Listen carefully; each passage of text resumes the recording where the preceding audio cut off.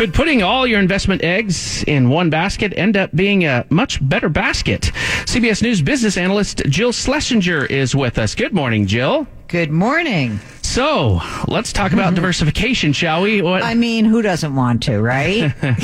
I'm just worried about all these eggs. They're very fragile. Indeed, they are. So, listen, I think it's interesting. We had a terrible year last year, and usually when you have a bad year in, say, the stock market, you have a little bit of a respite. You say, oh, well, at least my bonds did okay. Not last year. Last year was awful all around.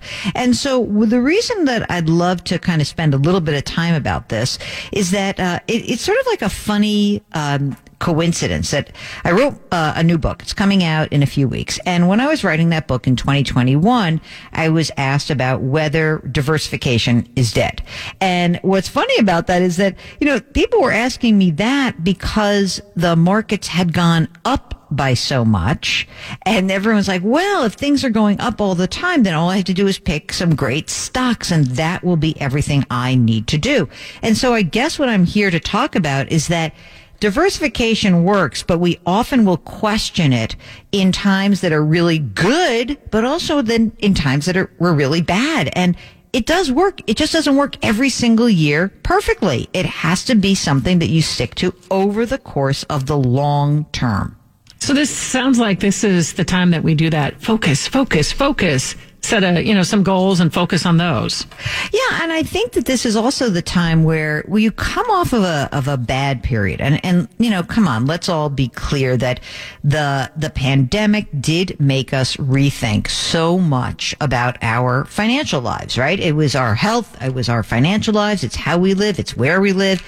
And that is really the idea that if you can focus on some of the things that you can control and some of these big decisions, and you've got your investing life kind of on autopilot, I think you're better served. And so I'd love for people to just sort of not navel gaze about investing. Instead, use that same energy and focus on the stuff that you can control. How much am I spending? Do I want to live like this? What is the way that I can reset my life?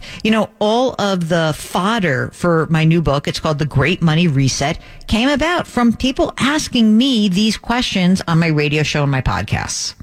I'm glad you mentioned the title. We were going to The Great Money Reset, coming out soon from Jill Schlessinger. Is this passive investing, and is that what most Americans really need to be doing?